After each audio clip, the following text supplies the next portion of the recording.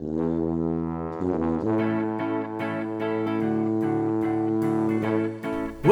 to GradCast, the official podcast of the Society of Graduate Students at the University of Western Ontario. Coming to you from the other London, let's start the show. Hello, happy Tuesday, and welcome to GradCast, the official radio show of the Society of Graduate Students at Western University. Thanks for joining us. My name is Yemin Chen. I'll be one of your hosts tonight, and I'm joined here with Tanya. Hello, Tanya. Hello. So we're very excited today because we have Kirsten Senor here with us, and she is just finishing off her master's this soon, I believe, and she's from the Masters of Library and Information Sciences. So this, again, we haven't had someone at the master's level with this program, so we're super excited to learn a bit about the program as well as the research that she's doing. So welcome. Thank you. It's exciting to be here. So we're going to start right off by asking, what is this program? So tell us a little bit about it, and I think that should be good. Yeah, this is like free advertisement recruitment. There might still be time to send in applications for fall. I don't know. Winter, maybe. We're a very unique program up to including the fact that we actually do rolling admissions. So we have a new cohort coming in September, in January, and as well often enough in the summer term. So yeah, if I manage to sell you on the program, you're welcome anytime. So it is a bit of a strange program in that it's a professional master's program. So for one, the focus is a lot more on some of the more pragmatic or practical skills. So I've had projects where I had to write out a budget, for example. It's also course-based, so the bare minimum is to do 15 courses.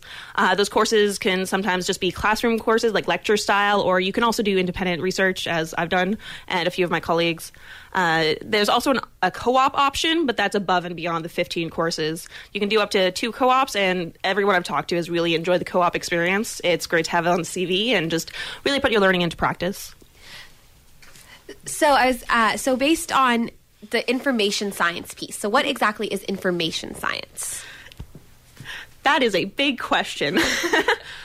So it's kind of interesting and a bit of a controversy actually nowadays that a lot of schools are shifting to the focus on information studies and information science and removing the librarian content out of there, or at least not focusing on it, which some librarians take issue with. You could understand information science as being a bit more of the quantitative interpretation would be my understanding. So looking a lot more at metadata, databases, the kind of bits and bytes of how information works and how it's accessed, and the ethics around that. Whereas I think, and again, this is a very rough interpretation, the librarian side gets more into the management, the people, the kind of more functional space operating side of things. And of course, it's not a clear distinction. There's a lot of overlap, but that's what I've kind of seen in the different descriptions and programs.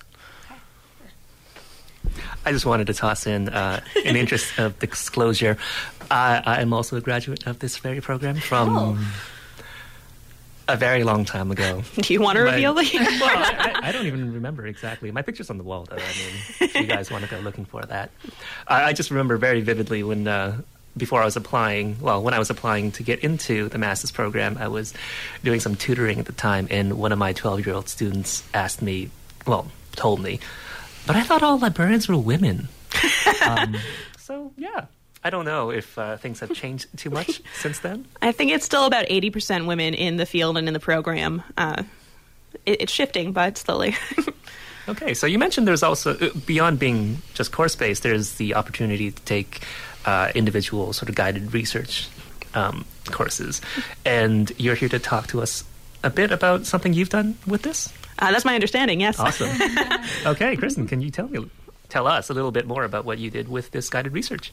Certainly. So I had the opportunity to work with Paulette Rothbauer and Sarah Roberts on a guided study. So it's not a lot of original research, but more of a literature review and kind of an assessment. My personal focus was on policy documentation for online communities, looking kind of at how they overlap, how they work together, how they work with librarian ethics, and really just the impact that these policy documents can have on a community. So I have 2 questions. First one, what would be an online community? That's a big question. I'm sorry, I have all the big questions today. No, and it's like any community, it's a bit of a nebulous concept. I mean, it's similar, I'd say, to discussing, again, community more generally or culture. So it's defined, I would define it roughly as a an interface or an online hosting system where you engage with other individuals that have some sort of trait in common. So would it be the actual, so for example, Twitter is an online community Yes. versus a different online community would be another social media outlet like Facebook? Yeah, a lot of my focus was on social media. I actually looked at 7 communities: 4chan, InfinityChan, Imgur, Instagram, Tumblr, Twitter, and Reddit. So those are the sort of communities that I'm looking at. And then my second part of my question was, you said you were looking at library ethics. So can you tell us a little bit about what that is? Certainly. So a lot of library ethics are usually refer back to the American Library Association's definition of ethics. Librarianship, like any profession, has a certain set of professional standards. So this includes things like freedom of information, access to information, maintaining a distinction between your professional identity and your personal biases, though that one's always a little tricky. So looking at how this sort of influences community development, a big part of why I was looking at online communities was to use them as a case study for communities that we try to build in our own like physical spaces.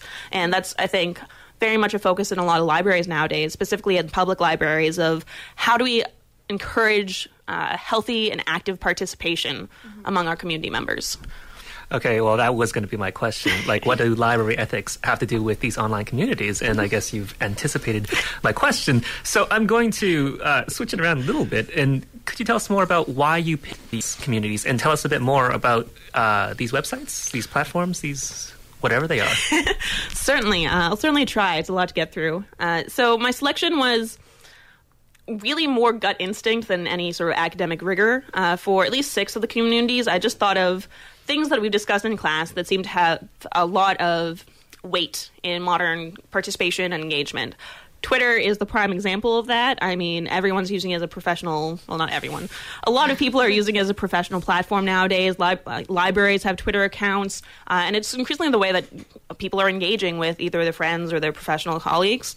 The one exception to that rule was InfinityChan. I specifically selected it based on the sort of philosophical underpinnings.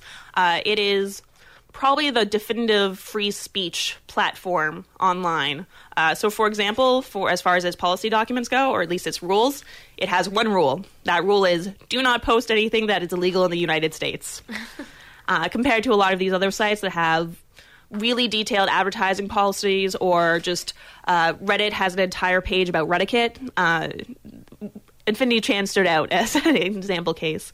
I feel like I'm missing the second half of a question. Okay, well, I mean, I'm pretty sure everyone knows what Twitter is at this point, and probably a lot of our listeners have heard of Reddit.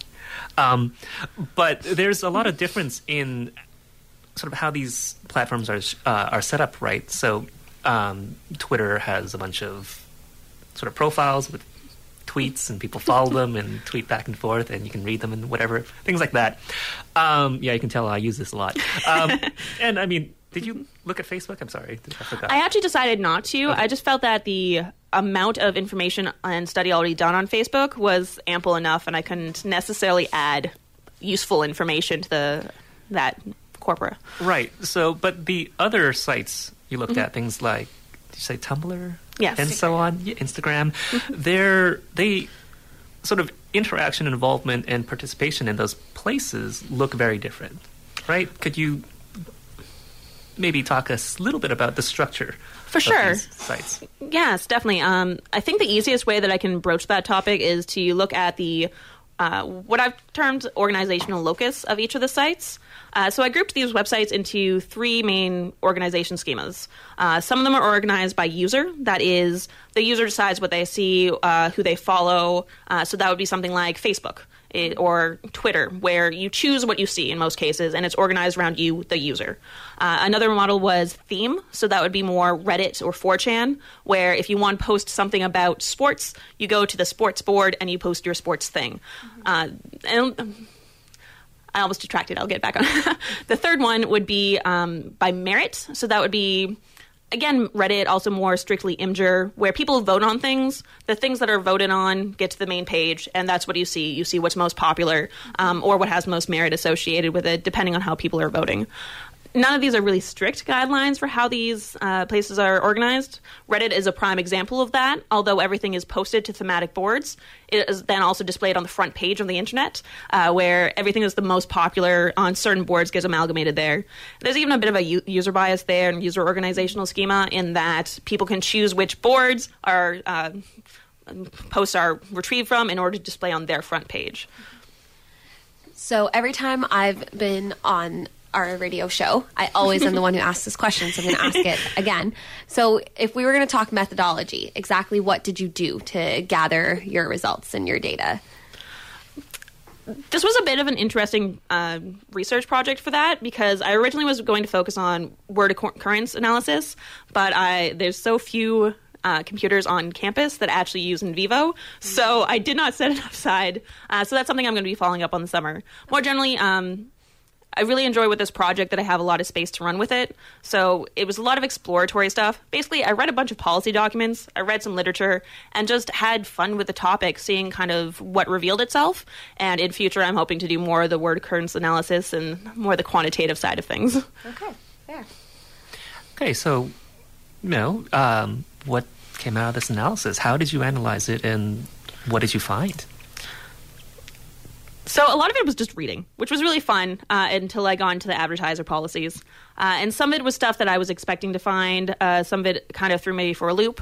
One of the main things that I noticed was a definite American bias, which makes a lot of sense considering most of these sites are hosted or managed in the States.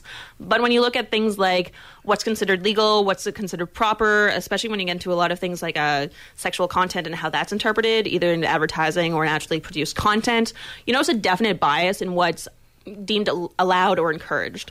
There's also things like I found the language usage very interesting. I come from a political science and philosophy background, so I was expecting everything to be sort of deontological in its basis of rule-based ethics. Here's what you do, here's the duty, here's the obligation. And a lot of those were specifically negative duties, so they were things not to do. I found it really fascinating. Even, I think it's on Imgur, they have a list of stuff to do, but it mostly describes how to report things when people do stuff they're not supposed to do, right? And the rest is all stuff that you're not supposed to do on the site. So basically it was all thou shalt not, and then list a bunch of commandments.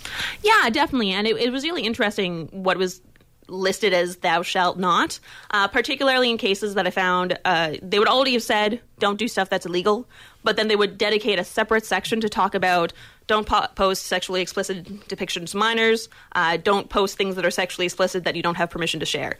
And in my understanding, both those things are already illegal, but especially with the image boards, there was a definite focus on emphasizing those aspects. And it was interesting, too, going through seeing how sometimes the descriptions were very clear as in what you wouldn't be allowed to do, and other times it was really wishy-washy and open to interpretation. So I don't think they really managed the clarity of expectations that they were hoping to. So going back a little bit to your program, what... I know you're planning on doing a PhD. So if for students who are coming out of the master's programs, what are a lot of the goals that they strive for? Do they continue on to research projects, something like what you're doing now? What happens? It's really interesting for that, in that the librarian program really opens up a lot of different opportunities and a variety of options. We have archivists, we have people who are going to corporate, we have people going to public libraries, people who might just become researchers, the list goes on. And of course, the expectations in each of these jobs are very different. So there are some people who go and become a public librarian, organize programming for children, and maybe never do more original research, and that's because that's what they want to do, right? Whereas compared to like an academic librarian position, where much like a professor, there's actually a research component embedded in your job, and sometimes they're even allowed like sabbatical sort of opportunities, very similar to a professorship, so that they are doing this sort of original research. That's really interesting to know, because I think a lot of students might not know that the librarians that they interact with maybe not as often as they may have in public school or elementary school, they have a research element to the work that they do. So do you know any examples of other research projects? Would it be similar to something that you've done, or? I can't call anything to mind. I know there's... Actually, maybe Yimin can help me out with this. I'm trying to think of any examples. Well, in our own faculty, we have our Graduate Resource Center, which is sort of our faculty library, and its working desk are pretty much all students in our program. And one thing that our head librarian there helps everyone develop is to start their own sort of research projects on the side as they're working there. And from what I remember, we've got projects there involving things like copyright, things like access to digital materials, things like sort of service provision to our students, to our staff. A lot of these things that, I mean, I sort of think about when I think about libraries, but maybe not at the forefront of other people's sort of thoughts. Definitely. And to jump back and kind of wax on my own bias here, too, I did do one presentation with a few colleagues earlier on that talked about the prevalence of women in library sciences and how that impacts how people interpret the job. So a lot of these things that we're doing, that people don't necessarily know that librarians have a graduate degree. People don't necessarily know the extent of research and management and really decision-making power that librarians have. And some people are postulating that that's because it's a gendered profession. Mm-hmm. And the sad thing is, I think everybody, especially on our campus, has definitely utilized the library, whether that be for study space, as an undergraduate student, Weldon is a second home, or as, the computer systems that we have available, all of the research services that Western provides. So I don't think people realize the amount of access or how much they have accessed these resources on campus and what work goes behind it. So thank you for bringing that up. I get so annoyed anytime I talk to friends who are like, oh, I'd never use the library. I just use the online databases, and don't put together that is something that's under the purview of the library. And if I could just throw another jab at my favorite target, our esteemed university president, Dr. Chakma. Again, not never a friend uses of the library. show at this point. Oh, absolutely. I mean, we should invite him on, one of these I don't days. know if he'd say yes anymore. Anymore. There was What's it called? If he listened to most of our episodes, he probably wouldn't come on. This is coming from a place of love and respect. But he did say one time that he never used a library. He just gets all his paper, all his research, from the internet. Again, not sort of appreciating that those aren't necessarily all free, especially in our current publishing climate, that the reason why libraries have millions of dollars in budget is because access to these materials, these research journals, these books, these databases that we all depend on pretty much every day, costs millions and millions of dollars. And again, the publishers charge as much as they can. So because you've opened that can of worms, I'm just going to keep going with it. So a lot of people say that as, social media is on the rise, as the internet is being used more, that the libraries are losing momentum. Now, with what Yimin just shared and what you just shared, it's something for our listeners to know that even those articles you're accessing online, there's librarian work going behind it. There's library work still there, regardless of it being online. So can you maybe comment on the comments that are made about, with the change in media? Yeah. The best comment I can think to make here is actually to quote my dad, that modern society is information rich and knowledge poor. One of my favorite things ever since I've come to library school is to find the questions that Google can't answer for me. And whether it's because I don't know the syntax well enough, or how I've formulated my question, or just because it's more contextual rather than keyword and context.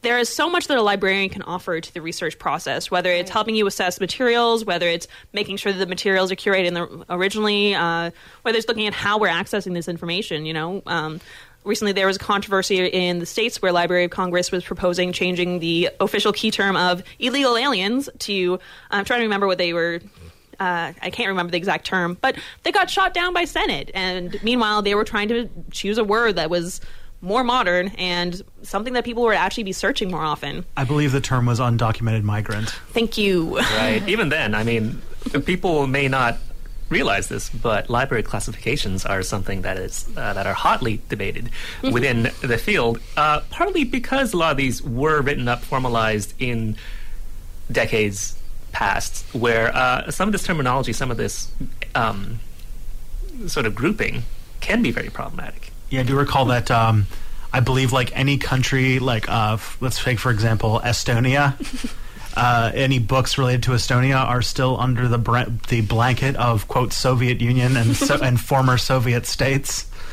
And it's just And part of what's so fascinating about so much of this is you're not going to know it has an impact until you're someone who it impacts. So much of this is seamless, right? Because specifically librarians and other professionals are putting time in so that you can access the system in a way that makes sense to you. Right. But if you're one of the people who are classified under the Soviet Union still, that's going to mean something to you, right? Because that's how people are talking about you and your experience and how they box you in. That's awesome. As in, like, the facts that you shared, not that particular. Awesome. Sorry, we're live, so I can't even correct that. Gradcast apologizes officially to the nation of Estonia. No, that's not what I meant. But, okay.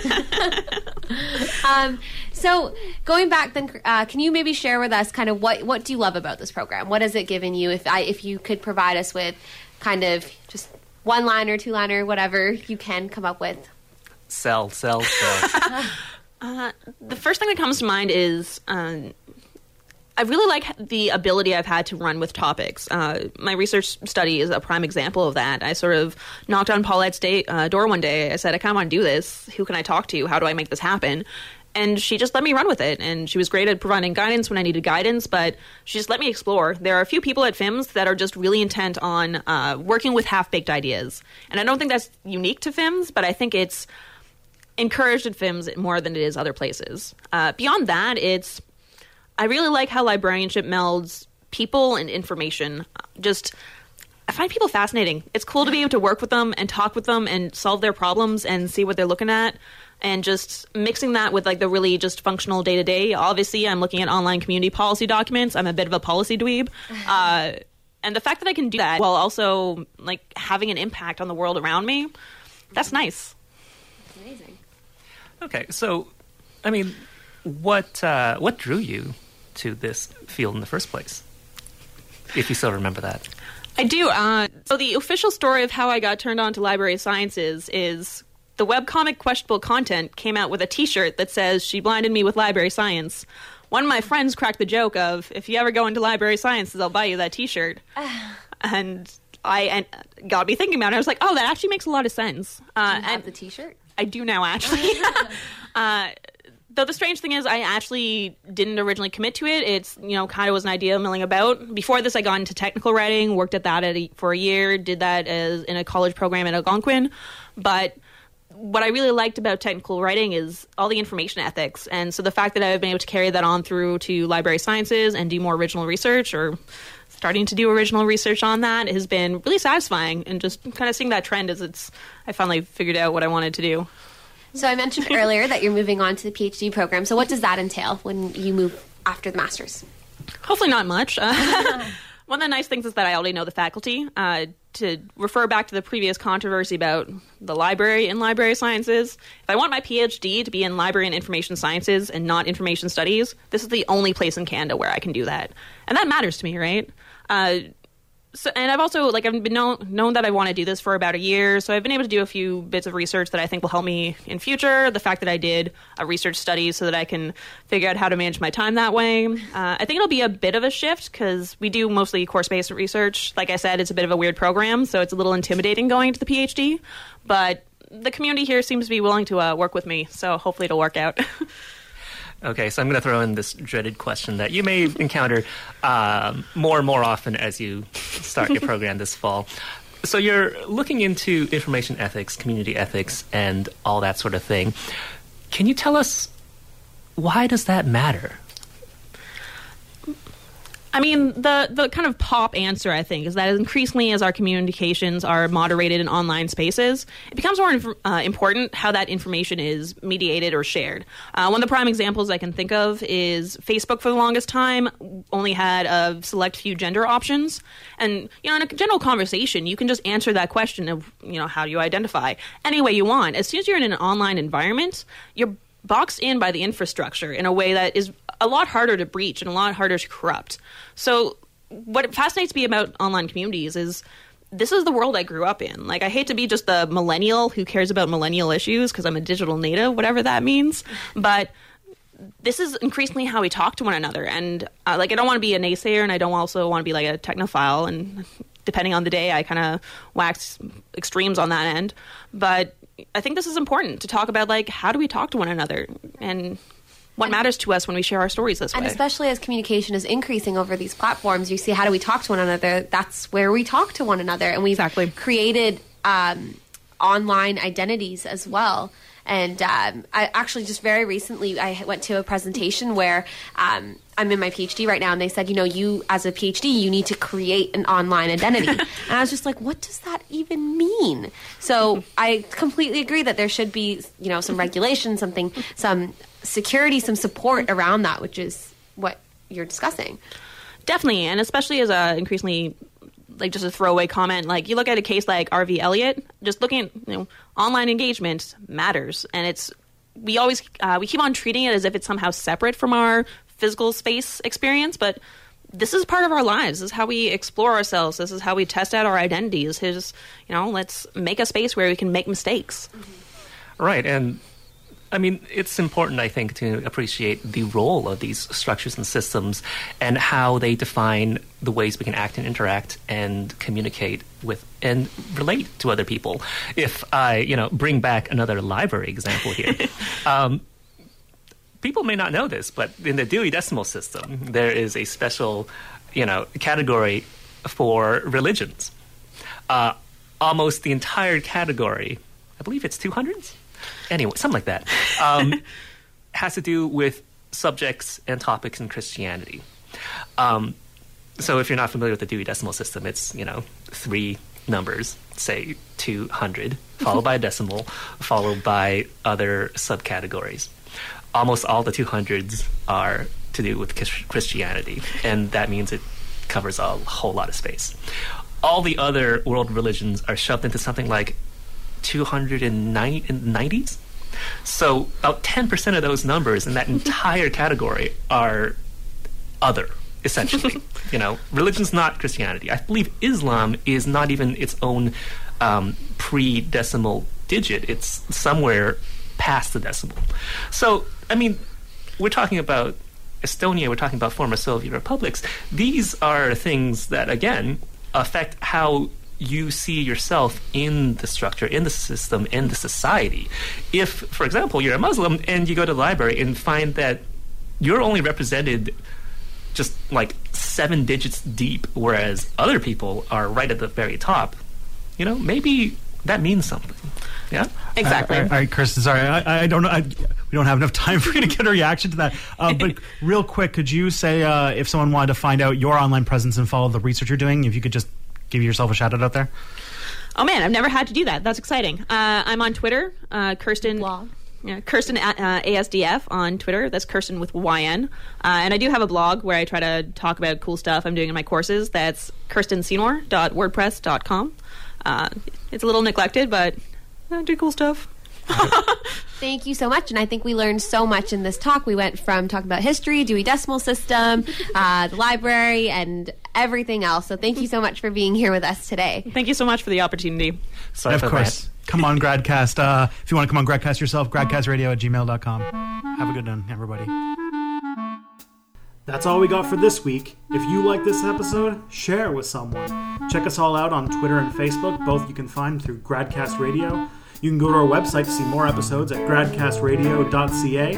And if you want to come on the show and talk about your own research, great line for your CV, go to gradcastradio@gmail.com. The theme is Happy Boy by Kevin MacLeod, and we will see you guys next time.